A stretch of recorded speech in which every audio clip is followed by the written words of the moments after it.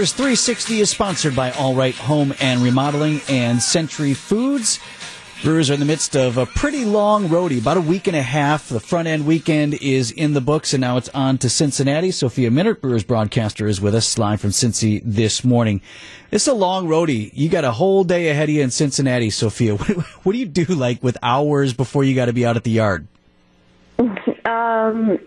Yeah, you kind of figure out the road routine. I always like to get a workout in some capacity, whether it's hotel gym or get outside or find a workout class, pick up some food, do your prep before you come over, and then we get over to the fields fairly early as well. So yeah, the day kind of goes quickly. So you're not like taking in the sights at your favorite destinations always?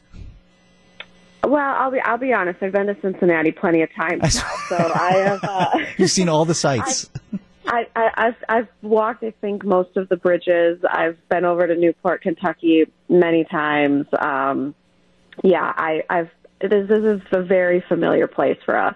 Been there, done that for Sophia Minnaert. Sophia, before we look forward to Cincy, let's take a peek back at what happened in Atlanta. You know, the Brewers have taken advantage of a soft early schedule, and then they run into the defending World Series champ that's obviously really good. Where do you think the Brewers stack up in the National League right now with what's become a pretty loaded top of the league?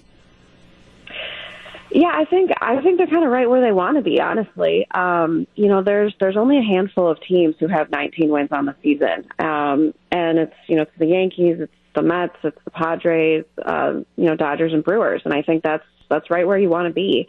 They are winning the division series, which is always a good thing. And Atlanta, they're a very good team.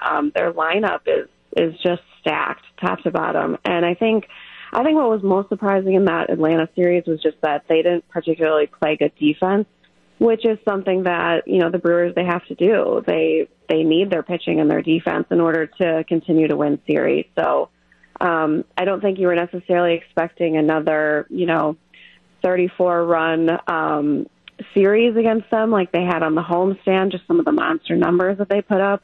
Atlanta has really good pitching, so I think if you were to look at something that they were disappointed with, it would probably be the defense. But, this is kind of the beauty of baseball is you finish one and you're on to the next. Sophia, what's going on with the baseballs right now? Do you have any insight on what's happening with these juiced balls or non-juiced balls? What's happening from your perspective, and what, if anything, are the guys in the Brewers clubhouse saying about it?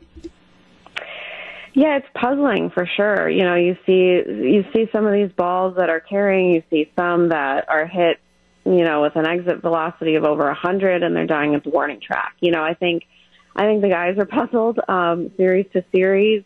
That was something that came up specifically in the Pittsburgh series on the last road trip. And then they come home, right, and you're inside, and then they put up all these monster numbers and hit 20 homers in 6 games. So then that conversation kind of goes away. So it feels inconsistent, is what I would say, is what the guys are seeing with at-bats and results of balls dying at the track, balls going out.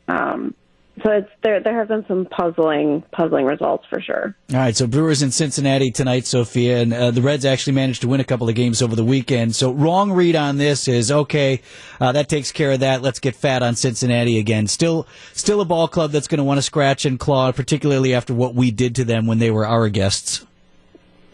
Yeah, look, things can change in a hurry. Any team can beat you on any day, and it always starts with pitching. Like, we know that.